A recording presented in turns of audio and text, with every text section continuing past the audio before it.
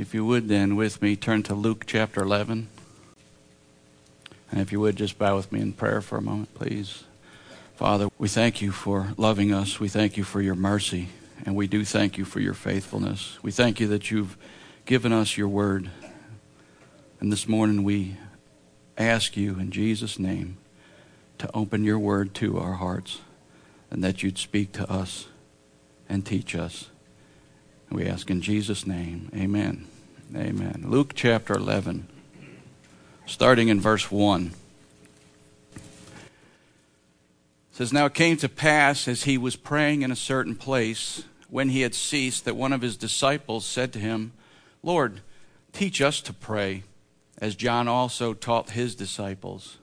So he said to them, When you pray, say, Our Father in heaven, hallowed be your name. Your kingdom come, your will be done, on earth as it is in heaven. Give us day by day our daily bread, and forgive us our sins as we also forgive everyone who is indebted to us. And do not lead us into temptation, but deliver us from the evil one. And he said to them, Which of you shall have a friend, and go to him at midnight and say to him, Friend, lend me 3 loaves. For a friend of mine has come to me on his journey, and I have nothing to set before him. And he will answer from within and say, Do not trouble me. The door is now shut, and my children are with me in bed. I cannot rise and give to you. I say to you, though he will not rise and give to him because he is his friend, yet because of his persistence or importunity, he will rise and give him as many as he needs. So I say to you, ask, and it will be given to you. Seek, and you will find. Knock, and it will be opened to you. For everyone who asks receives, and he who seeks finds, and to him who knocks it will be opened. If a son asks for bread from any father among you, will he give him a stone? Or if he asks for a fish, will he give him a serpent instead of a fish? Or if he asks for an egg, will he offer him a scorpion? If you then, being evil, know how to give good gifts to your children, how much more will your heavenly Father give the Holy Spirit to those who ask him? It's not intended to be a Father's Day message. It's just the Father is always in the Scripture. He's everywhere. And we see here the disciples observing Jesus praying. And they ask him a question. They say, Lord, teach us to pray. Just like we see John's disciples, he taught them how to pray, and we see what they're doing. Teach us to pray. They must have observed something in his life, because when we think about Jesus and his prayer life, I don't know about you, but I have a tendency to almost just skim over some of that. When it says he was praying, or he went to pray, or he was alone praying, or all these things, and you just go, yeah, that's what he did. And we know that when he went down to the Jordan to be baptized, it says, while he prayed, the heaven was opened. We know that when he withdrew into the wilderness to be tempted, he was praying. Just in Luke's gospel, that chapter 6, it says that he went into a mountain to pray all night long in prayer to God. And the next day is when he chose his 12. Was there a reason he needed to pray all night? Was there something of an urgency or a specific nature in which he needed to know the will of God? It's Jesus, right? He prayed all night.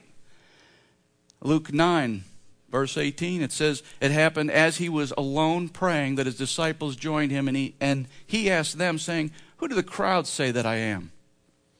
So he's been praying, and now he's asking them, Who do the crowds say that I am? And what does Peter say? He had a revelation, didn't he?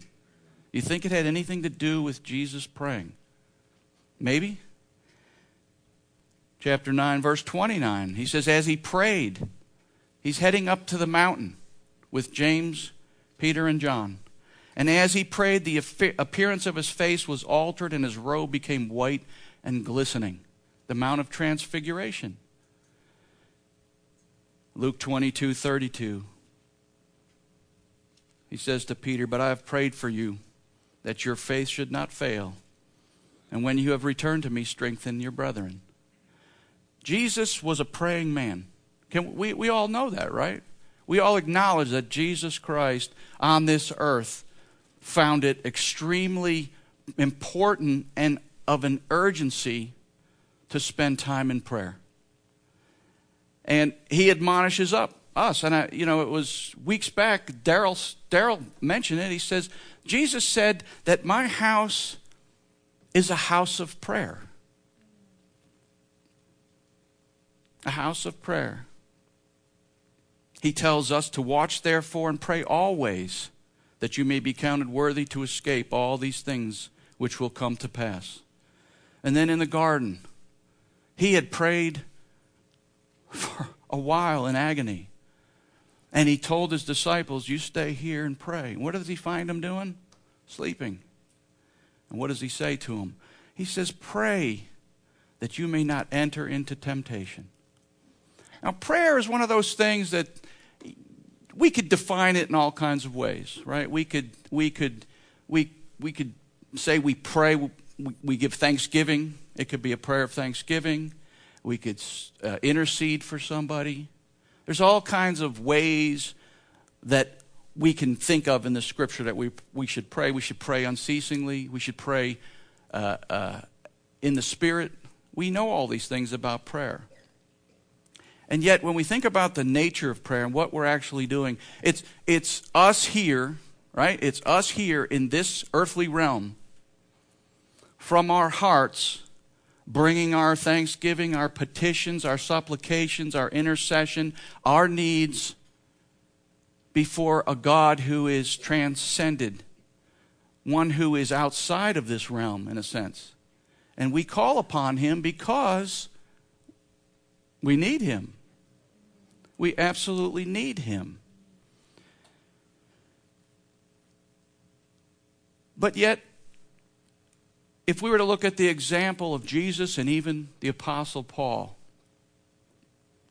and we read of all the exhortations to us to pray, all the scriptural teaching on the importance of prayer,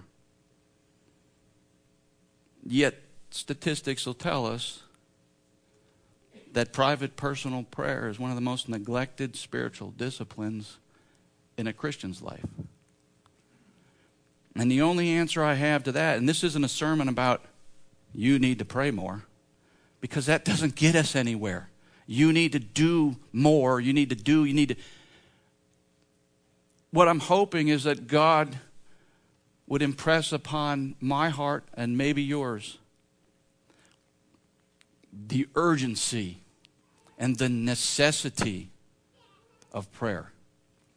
Because what happens in our society is we tend to get self-sufficient. We tend to become self-reliant. And yet Jesus gives us a prayer here that includes so many things that he must have thought was important, or he wouldn't have said it, right? He wouldn't have taught it as some prayer that we just recite. Because I've been places, and I take nothing away from a church that wants to recite this prayer. That's fine. But it's never meant to be just, let's repeat these words, as if your heart never has to be engaged in it. There never has to be any urgency when we pray these things. Because we all know that we could recite this prayer. We could recite it right off the top of our head, and our heart would never reach heaven with the words. Because God's looking for the way and the manner in which we also pray. You know, Martin Luther was quoted that the busier he got and the more things he needed to do and accomplish, the more he prayed. See, we think, well, I got so much to do. Let me snap off. Let me check in with the Father real quick and just say a prayer real quick. Because I got stuff to do. And we tend to get busy, don't we? I know everybody in here is busy. Well, maybe not everybody, but I know we can all be overwhelmed with something else that's pressing. There's always something else that seems to be more urgent than our praying time, our prayer time. And yet Jesus, in his life and in his teaching, made it, and Paul's teaching too, made it as if it was an absolute necessity in your life. It was an urgency to pray. And yet it's so neglected. I know we like statistics in this church, but the average person, this doesn't apply to us. I just like to read about other people. We like to do that. The average person lives 77 years. That equates to 28,000 days, 670,000 hours, or 40 million minutes. Now, I don't know how many minutes you have left. But you only have so many. Right? I mean, let's face it. We only have so many minutes left in our lives. The average person spends 24 minutes a day getting dressed. Some do. That equates to 13 hours a month or 7 days a year or 1 year in a lifetime. The average person spends 40 minutes a day on the phone. I seriously doubt these are accurate anymore. 40 minutes a day on the phone, that factors out to 20 hours a month, 10 days a year, 2 years of your life. The average person spends 1 hour a day in the bathroom. This amounts to 30 hours a month, 15 days a year, and 3 years in a lifetime. The average person spends 3 hours a day watching television. That's 90 hours a month, 45 days a year, and 9 years in a lifetime. The average Christian spends less than 10 minutes a day in prayer. That equates to less than 6 hours a month, 3 days a year, and 7 months in a lifetime. Let's hope we're not the average Christian. Because when I think about my own life and how easy it is to always have something else to do, something else that's always more pressing than my time praying, I have to be ashamed of myself in a way. But that's not what I'm here. That's not how I motivate myself. What I do is I look at how did Jesus teach his disciples how to pray. So in verse 1 of chapter 11, it says, "Now it came to pass that while he was praying in a certain place, when he had ceased, that one of his disciples said to him, 'Lord, teach us to pray, as John also taught his disciples.'" Now, I don't know about you, but what would I have asked Jesus to teach me? Maybe I would have taught, teach me how to turn water into wine. Teach me how to walk on water. Teach me how to feed thousands with a very little bit. That's not what they asked him, did they? They saw something of a necessity in their own lives, I think. They saw that his life of prayer and devotion to his Father extended out into his life. It became how he did what he did. I believe that his amount of time spent in prayer was how he could go out into the world and cast out demons and raise the dead and speak with wisdom and understand things that no one else knew. He didn't just wing it, friends. He didn't just count on the fact that he was the Son of God. He spent many, many, many hours praying. And again, I'm not here to make rules. I'm here to hopefully impress upon us the need. Because if you don't see the need of personal, private prayer, or even corporate prayer, if you don't see the need of that, you will not do it. So the point is there a need? Do we have a need? Or have we learned to get by? Have we learned that we can make certain things happen? We've learned to go to work and make a living. And I'm not here to say none of you pray. That's not at all what I'm saying. But the tendency is that the more successful we get, and the more things we have, the less we may find ourselves praying, "Lord, our Father, give us day by day our daily bread. So they ask the Lord to teach them to pray. I can only assume then that they saw something different in the prayers that Jesus prayed or that John the Baptist prayed. Because up to that point, what were they looking at? What did they see? They saw the Pharisees who made long prayers on the corners so they could be seen of men. Yet when the Pharisees and the scribes taught, they never sensed any weight to their words. Right? So they're looking at the religious society of their day, the religious circles, and going, you teach us how to pray, because whatever you're doing, however you're addressing the Heavenly Father, that's what we need to learn. And what is the first thing he says about prayer? He teaches them what not to do, right? He says, don't be like those hypocrites that you're seeing. They're the ones that are doing this that they may be seen by men. And we've been around these people. Anybody been around somebody that you just know they're praying to be heard and seen by men? I mean, we've all been there, right? And you're thinking, come on already, brother, I'm not impressed. You might impress somebody, but you're not impressing me, nor are you impressing God. He also says that they should not use vain repetitions as the heathen do, for they think that they will be heard for their much speaking. Now see, this comes back to we're not going to tell somebody, you need to spend an hour a day in prayer. I can't say that to you. Because you could find yourself just spending an hour in prayer, but not from your heart.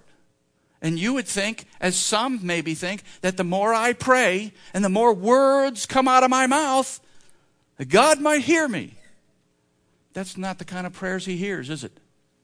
Not at all. So Jesus says in verse 2, he says to them, when you pray, say, or in Matthew's account it says, in this manner pray, our Father. So right off the bat, we've got a whole change of how we address God from the Old Testament to now the New. The New Covenant brings us into that relationship where we no longer just address God as God Almighty or Lord. Jesus is teaching his disciples, when you address God in prayer, it's our Father. Our Father. He's always been, always will be, the sovereign creator over all his creation. He is still the King of Kings, Lord of Lords. But now by our adoption as his sons, we have the privilege of coming to him as his children, and he is our Father.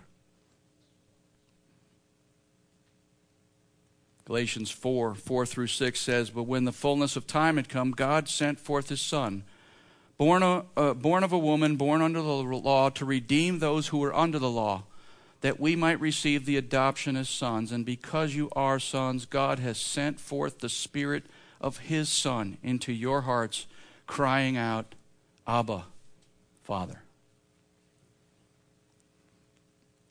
So our Father is how we start our prayers. Our Father. It's a relational. It's how we relate to God. Then he says who? Our Father where? In heaven. Right? So it's a positional thing. Now, our eyes have to be cast way above our earthly realm to a Father that resides above here. So we're now addressing our Father who is higher than us, who is transcendent, that is outside this realm, and he's unaffected by his creation. He knows all things, sees all things. He knows your tomorrow. He knows your next minute. He knows all these things. So when we address him as our Father, we also address him as the one who is exalted above all the circumstances that we face. He goes on in verse 2, and I'm only briefing these because I want to get to something else. But verse 2, hallowed be your name.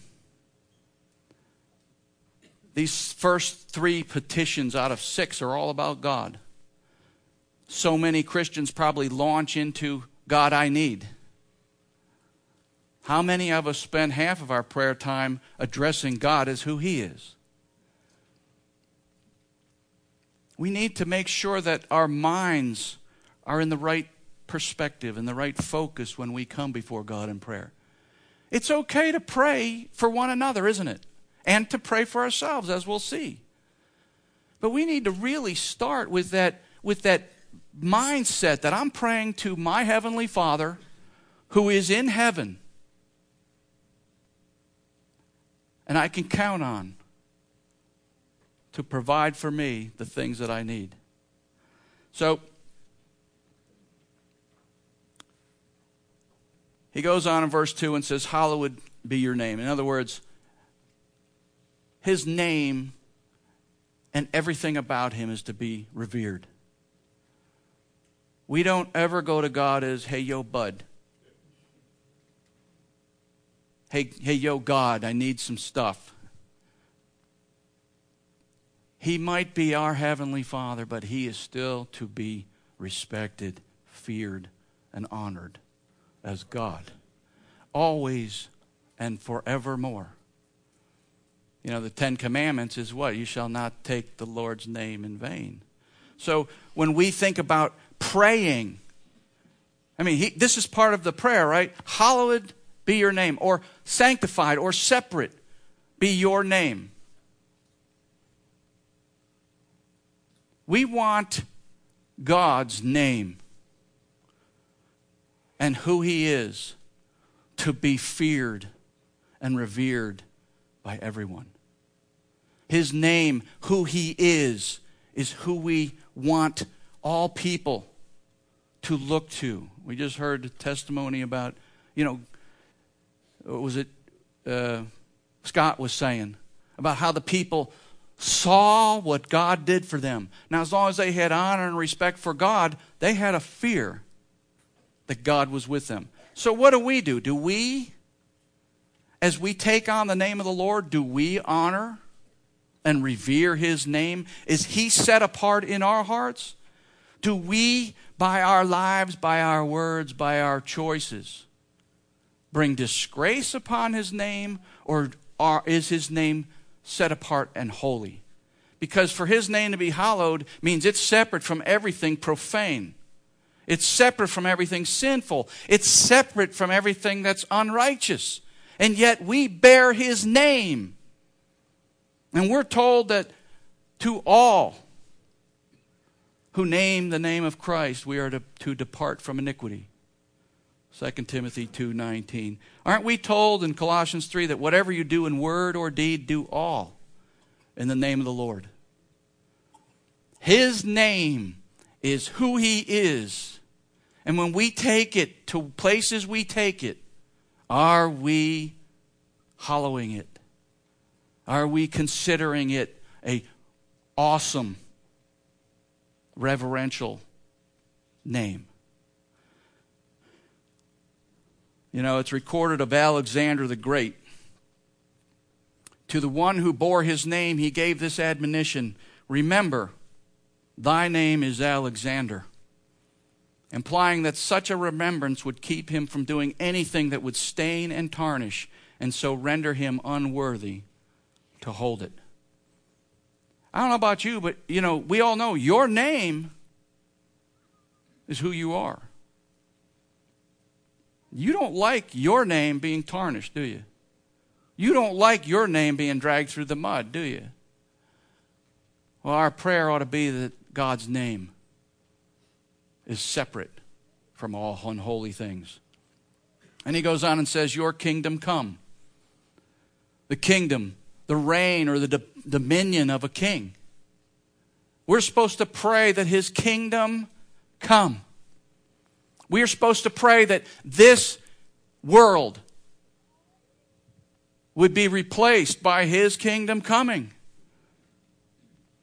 His reign, His rule, His authority over all unrighteousness, all iniquity, all sin, all corruption.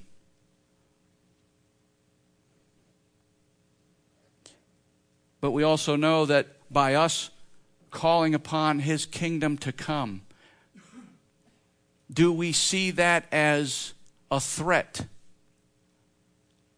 to our kingdom? Because see, if God's kingdom's going to come into a realm, right? I mean, when Jesus and John the Baptist, they came preaching, what'd they say? Repent, for the kingdom of God is at hand. What's the big deal? Let it come. Well, when God's kingdom comes, it has to judge everything that can't fit in it or won't. It's just not, it has to be dealt with. So when you pray for his kingdom to come, do you shy back because, wow, if his kingdom comes into my life, there might be a thing or two that he's going to judge. I don't know if I like that or not. I kind of like having God at about 85% of my life. Right? We just want God at about 85%. I like this 15% of my kingdom.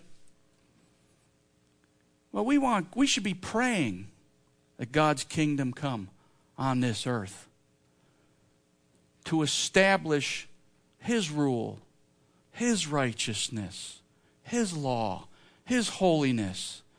All these things we should be desiring and praying for.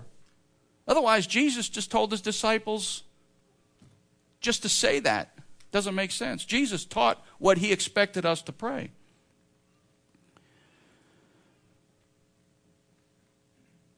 Then he says in verse 2, your will be done on earth as it is in heaven.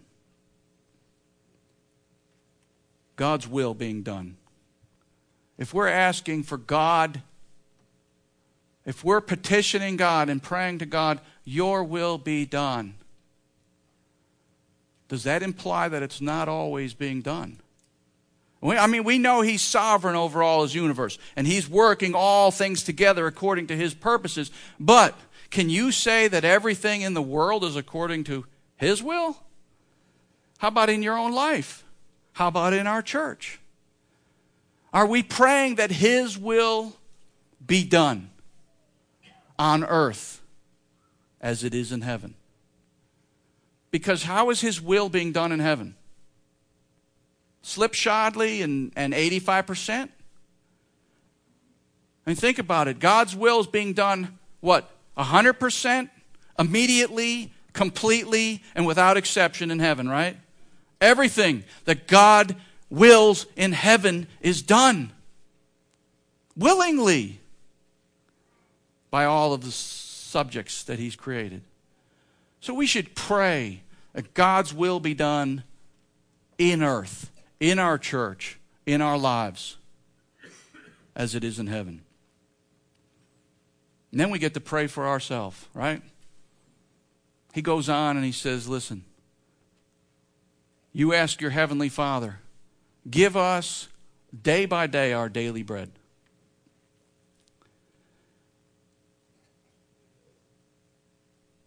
A humble petition for the most basic of needs. Do we even think in those terms anymore? Because if you've got a freezer full of a cow you just slaughtered and butchered, and you've got umpteen cabinets full of I don't know what, and just cupboards filled with food, ask God for my daily provisions? Well, I don't need to pray that. Kroger is right there. Walmart is over there. Speedway is real handy. But that's the point. We get to thinking that these things are always going to be there. They become who we trust in for our basic daily provision. And we don't take the time to humbly come before God, acknowledging that he is the provider of even our daily bread. Lord, day by day, give us our daily bread. How about your spiritual daily bread? How about what you need day to day on a spiritual level? He gave manna on a regular basis in the wilderness, didn't he? How often was that? Every day. Just enough, day by day. And then we're told to ask to forgive us our sins, for we also forgive everyone who is indebted to us. So I ask the question, is God obligated to forgive your sin? Is he always obligated to forgive you of your sin? It says, Matthew 11:25, whenever you stand praying, if you have anything against anyone, forgive him, that your Father in heaven may also forgive you your trespasses. But if you do not forgive, neither will your Father in heaven forgive you your trespasses. Can we say then that the principle Jesus expects us to pray and think about and consider is that we cannot ask God to treat us any differently than we treat others? Whether it be forgiveness, how about judgment without mercy is shown to the one who shows no mercy? James chapter 2. How about when it comes to the poor? Can we ignore the poor that are always with us and have real needs? Can we ignore the poor when they have a need and then expect that when we have a need, hey, Lord, I need? Is there a chance that some of us don't do as well as we could because we're so busy about ourselves and forgetting about others that we've shortcutted the whole thing? We think we can just have faith. Well, you have to have faith that also gives to the poor. You have to have faith that can forgive one another. You have to have mercy. You have to be generous. Proverbs 19:17, he who has pity on the poor lends to the Lord, and he will pay back what he has given. Proverbs 21:13, whoever shuts his ears to the cry of the poor will also cry himself and not be heard. See, the principle here is that as we treat others is how God will treat us. Is that fair? Let's think about it. If we don't forgive somebody, God doesn't forgive us. If we don't give ear to the cry of the poor, neither will he hear us when we have need. Well, that's kind of rough. I thought God was just love. Well, no, he expects us as his children, as his people, to express how he is. He is merciful. He is giving. 1 Peter 3:7, husbands, likewise dwell with them with understanding, giving honor to the wife as to the weaker vessel, and as being heirs together of the grace of life, that your prayers may not be hindered.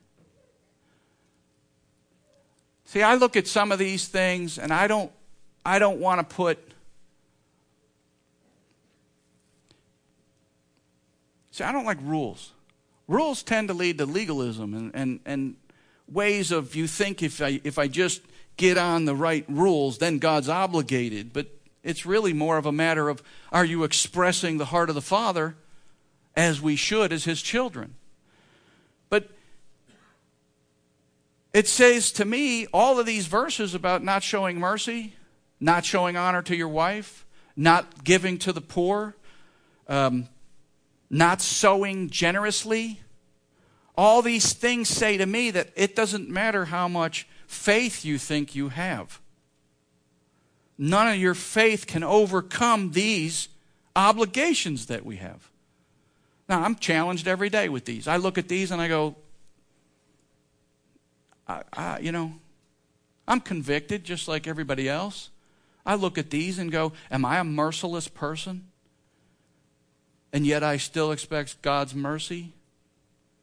Am I a stingy person, but I expect to be prospered? See, we need to remember that when we come to God and ask for our daily bread, we are dependent on him for our basic needs. Then he tells them in verse 4, he says, and do not lead us into temptation, but deliver us from the evil one.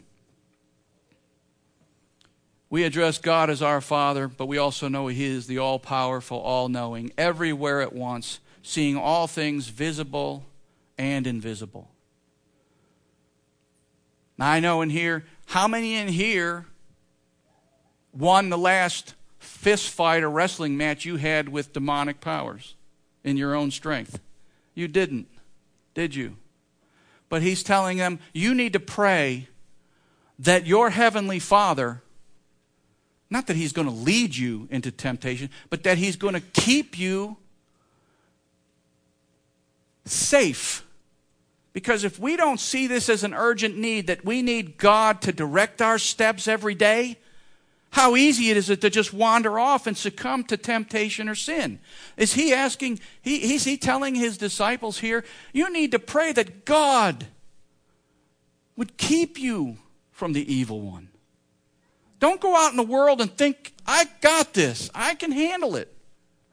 I did it in the past. No, you didn't.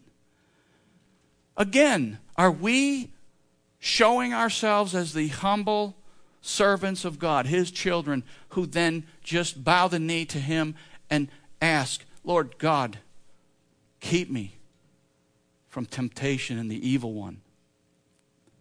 Because apart from you, I don't know where I'll go. Is that fair to say?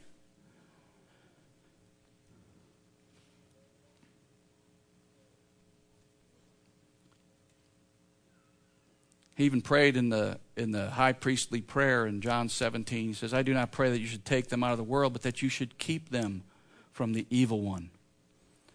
It's very important that we never think, as we look at a prayer like this and what Jesus taught us to pray, that we never think that any one of these things is unnecessary in our lives. That we ever take it for granted that, well, God's my Father and He'll just take care of everything. That's not what Jesus taught, is it? Jesus taught that when you pray, these are the things, this is the manner, this is the outline. These aren't just the words, but this is how we need to address God. This is who we address, and this is what we address Him for. And we do this in complete humility. Because we are still just the created, aren't we?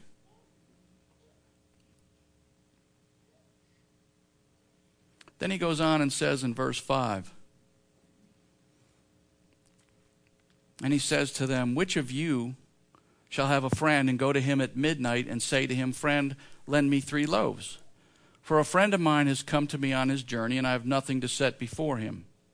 And he will answer him from within and say, do not trouble me, the door is now shut, and my children are in bed with me. I cannot rise and give to you. I say to you, though he will not rise and give to him because he is his friend, yet because of his persistence he will rise and give him as many as he needs. Jesus just got done explaining what they need to be praying for. Now, I believe He's telling them, this is how you bring your petitions to God. Because if all we do is run through some words or a prayer list, and there never really is that sense of need or urgency in what we're praying,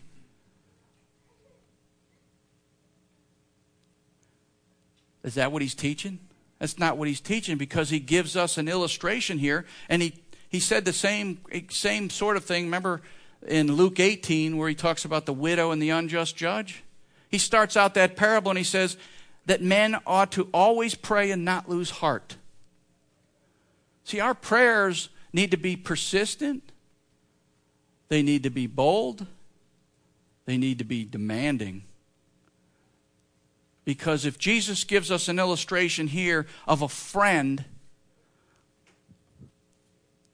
and don't think you can come to my door at midnight and knock, because I'm not setting myself up for that. But He's telling them, listen, I just got done telling you what you can pray for. Then He goes on and tells them, listen, what if you have a friend, right? And you go to that man at midnight, real convenient hour, and you go because you had somebody come in at a late hour And back then, hospitality was not an option. It was a duty. There were no Speedways, there were no 7-Elevens, and there were no Wawas. If you don't know what a Wawa is, you got to go to the East Coast. It's a convenience store. To them, there was no means by which to just go get things. So you go to your neighbor's house at midnight because I have a need.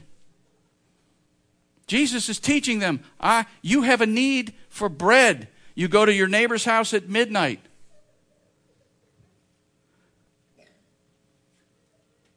And from within the door, what do you hear? Leave me alone. I'm in bed. Just I can hear your need. I understand your predicament. But you know what? I'm already in bed. The door's already shut. Find somebody else. But what does the friend do? The friend persists. The friend comes to the neighbor with a need. And in his persistence and importunity, he's not begging and pleading over and over again for the same thing, but he is there with a demand on that friend for what he needs. There's an urgency about what his prayer is, his desire. He understands that he has a need, and he is going to press it until he gets what he wants or what he needs. So even though we have the Lord's Prayer, and it's very nice and well written, Jesus wants us to approach him with these things as if they are desperate needs in our lives, not just words we repeat. There's always an urgency and a need in our life. Is there anybody in here that has no needs? You're just done. You're perfected. It's over. We have no needs in this church. There's nobody enduring or going through things. Of course, there's always needs. But it says that the friend does not rise and give to him because he's his friend, but because of his importunity or his persistence. Or that word could be defined as shamelessness. Is Jesus saying then that when we come to our Heavenly Father, we should come with a mindset that I have a need, and I'm going to press upon God with all I have, and I'm going to persist in faith until I see it, because I have a need and he is my supply. You know, we can't just go through life saying prayers. There has to be some sort of an urgency in us that presses upon God our Father. I don't beg God for anything. I certainly don't ask for the same thing over and over as if he didn't hear me. But if I have a need, and he is the all-sufficient one, is there anything wrong with me taking his word and his promise, and I'm going to press on him because I need these things? And I'm going to persist, and I'm going to stay with it. I'm not going to, as he taught in Luke 18, faint. I'm going to keep persisting. He's teaching us that this is the kind of prayer God is looking for out of his people. He's not looking for the multitude of words that come out of our mouths. He's not looking for us to put together eloquent prayers on the corners that impress people. He's looking for people who understand their need of daily bread, who understand their need of forgiveness, who understand their need of protection and deliverance from the evil one, and they're willing to press him, knowing the urgency of their need, and they will stay with it and they will press him for that. The persistence. What nerve would it take to impose upon your neighbor at midnight, asking for bread, seeking your need, and banging on his door because you know that he has what you need? That is importunity. That's a shameless boldness that I believe God is looking for when we pray to Him, because we're acknowledging Him as the all-sufficient one and we are the needy.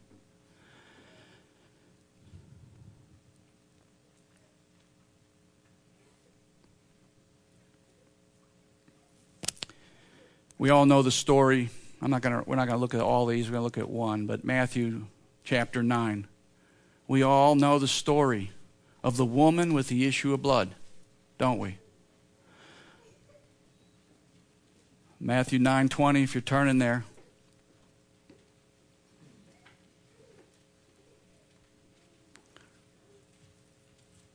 Jesus taught us what to pray for, but He also taught us that we should pray with a knowing of our needs and an urgency and a desperation almost for what He has that we don't. Matthew 9:20, and suddenly, that's New King James, and suddenly a woman who had a flow of blood for 12 years came from behind and touched the hem of His garment. For she said to herself, if I may only touch His garment, I will be made well. But Jesus turned around, and when He saw her, He said, be of good cheer, daughter, your faith has made you well. And the woman was made well from that hour. Here it is, illustrated for us in one woman. Did she have a desperate need? Absolutely. She was desperate to be made well. So what did her faith do? Her faith knew that Jesus was the supply of that need. He was the one who was going to bring me what I need. And her faith is what compelled her to push her way through the crowd at any cost, at any shame, in total boldness. I am going to get what I need from Him. I'm not going to be pushed aside by one or two of the crowd and go, Lord, I hope you come back again and maybe you'll brush against me. There was a desperateness about her, wasn't there? And He turns around and says, great is your faith, because you persisted enough that you would be willing to shove yourself through a crowd in total shame to get what you need from me. And He just quit yelling, right? Matthew 15. If you want to turn there, Matthew 15.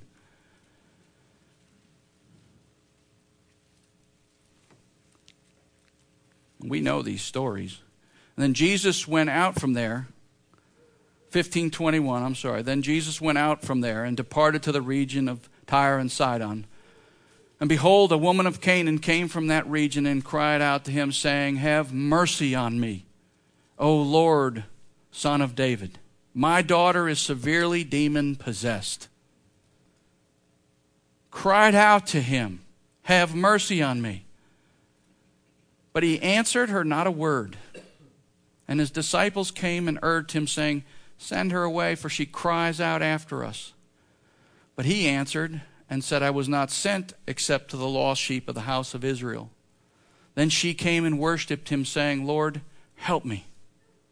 But He answered and said, it is not good to take the children's bread and throw it to the little dogs.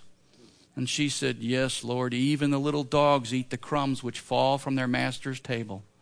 Then Jesus answered and said to her, O woman, great is your faith. Let it be to you as you desire. And her daughter was healed from that very hour. Her faith pushed and pressed and was not going to take no for an answer. Was she? It's her faith that compelled her to continue to press Jesus for what she needed for her daughter. She didn't take the first response and go, oh, it's not God's will. I guess I'll just faint and make do with what I've got. See, there's something about when Jesus said to these people, great is your faith. Their faith was expressed how? Their desperate press upon God for what they need. They weren't begging and pleading for the same thing over and over again like the religious world. But their faith was going to press upon Jesus until they got what they needed. And then my favorite is Mark 10. Mark chapter 10.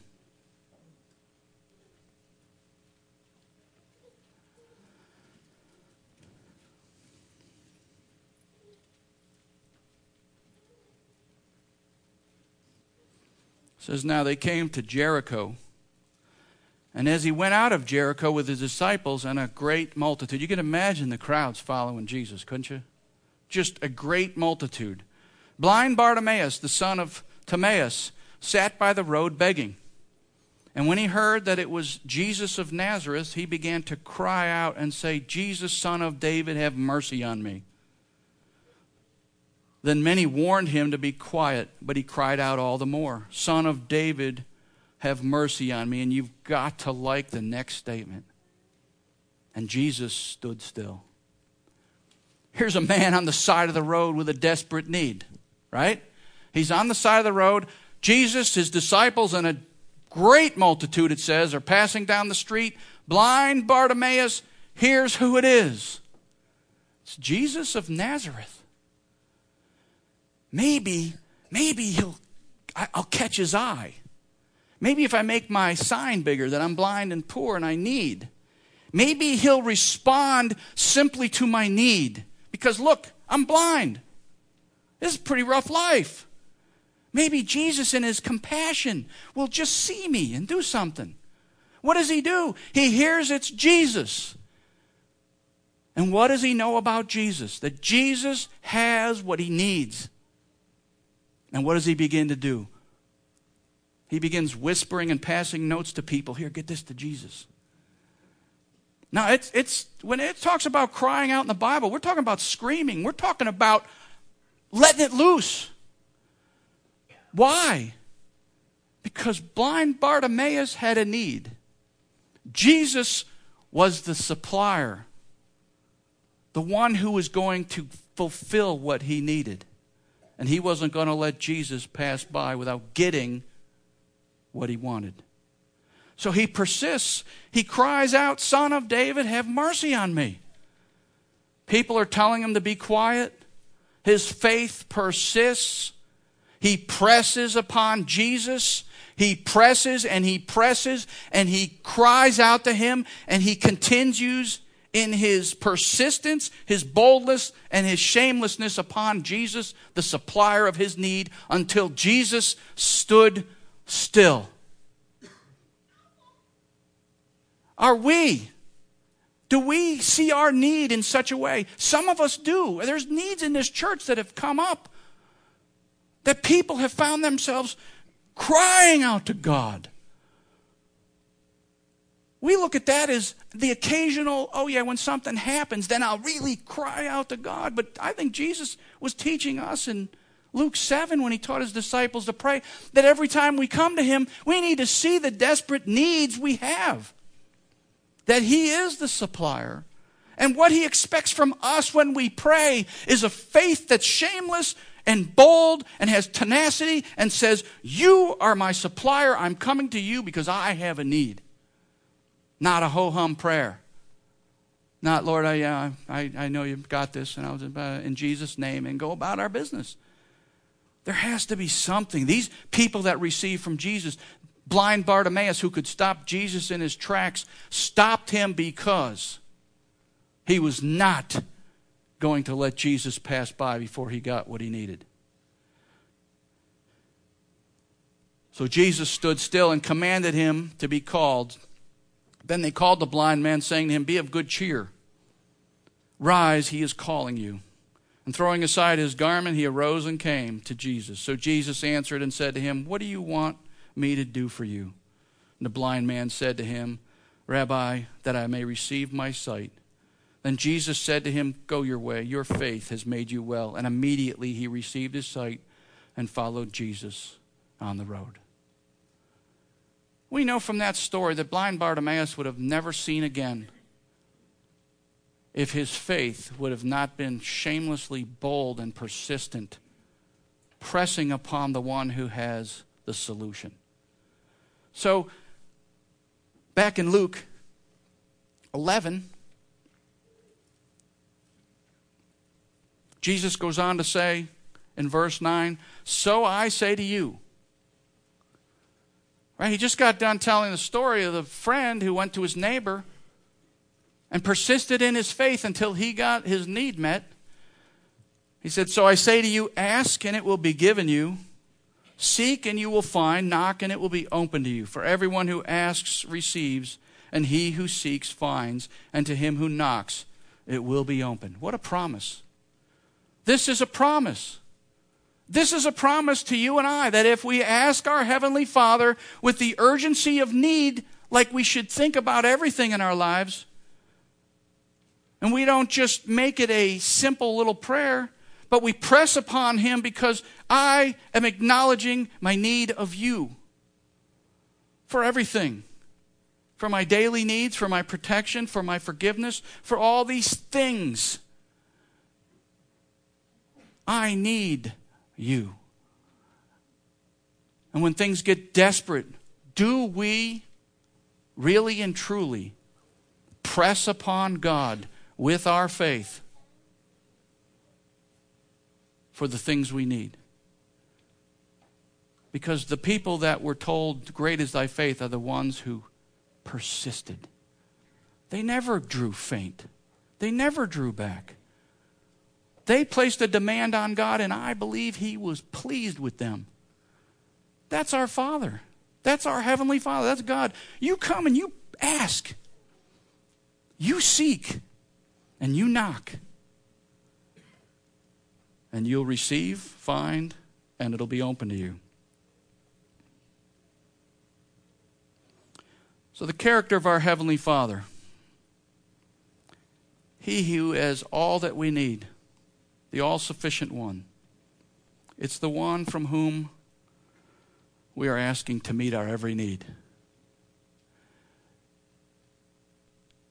We come to God, we pray, hopefully, we pray to God in an earnest, needful way because we understand that it's us who are needy and He is the supplier.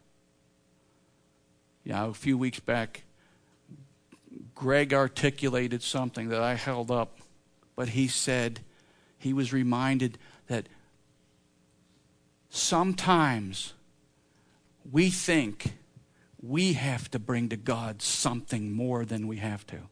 I'm paraphrasing Greg, but the idea is we start putting so much pressure on ourselves to be something or provide something to God other than a bold, persistent faith.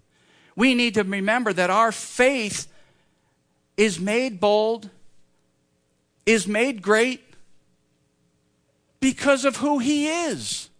We acknowledge who He is, and that's where your faith comes from. You have no faith in Him apart from knowing that He is the great supplier of all your needs. So can we come to Him as His children? He is our Father. And ask with the kind of faith that Jesus illustrates. Because He goes on in verse 11 and He says, "If a son asks for bread from any father among you, will He give him a stone?" If there's any fathers in here and their child's ever asked them for bread and you gave them a stone, you need to talk to somebody. Because you wouldn't do that. Right? You fathers in here, you know what we're saying. You know what He's meaning. That if a son asks for bread from any father among you, will He give him a stone? Or if he asks for a fish, will He give him a serpent instead of a fish? Or if he asks for an egg, will He give him a scorpion? I understand from my life and everyone in this room has had a different relationship with their earthly father. And it could very well be that you've had the greatest father that ever lived on the planet. I hope you did. I really do.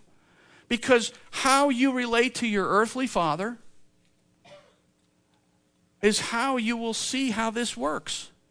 Because if your earthly father was unreliable, didn't keep his promises, wasn't really there when you needed him, don't you think a person like that's going to struggle a little bit more to understand this?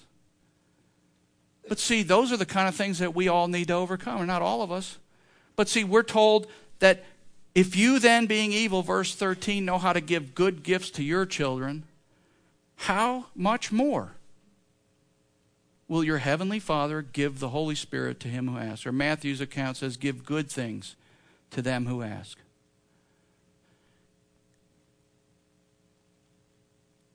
Our heavenly Father desires to give us good things. And yet he's told us what to pray and how to pray it. Because when we ask, when we seek, and when we knock, God is more than willing to give us those things. We need not face any situation in our life, personally or in this church or in our community or in our businesses, alone. Right? None of us in here should do that. Yet I think in some ways I do. I tend to think, even down to the smallest level, that I can do a lot more than I think I can do. I forget that God is the sufficient one. That it's not up to you or me to do anything other than trust him for his sufficiency.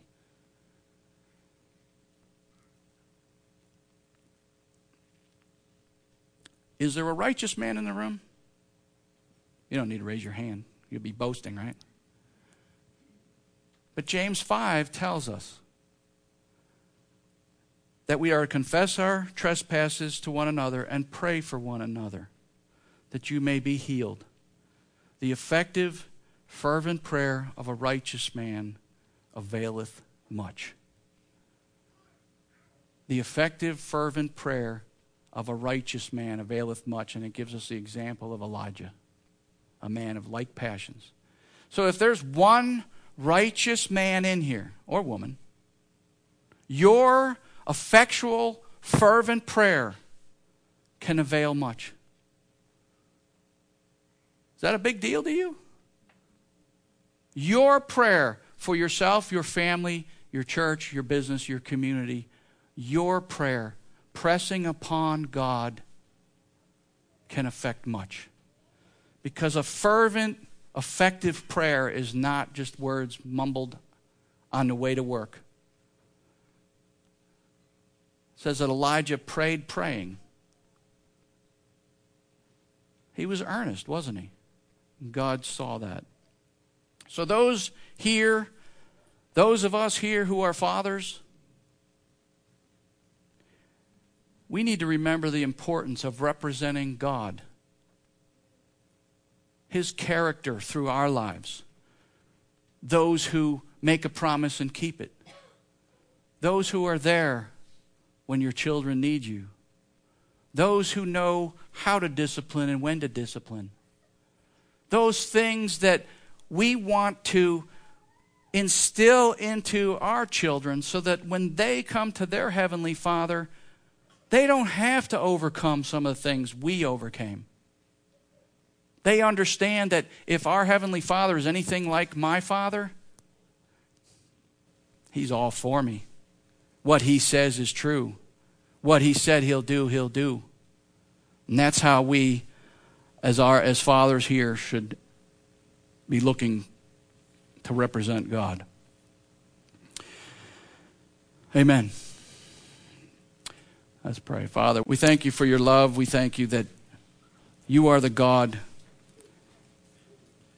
who supplies all of our needs.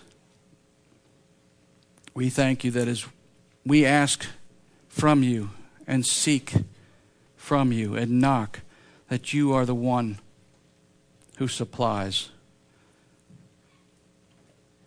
We thank you that you are a loving Heavenly Father. We thank you for your faithfulness. We ask, Lord, that you would bless this congregation and each one here. Pray that you would impress upon us the needs that we do have in our lives, those things that you are willing and able and ready to provide. We thank you for those things in Jesus' name. Amen.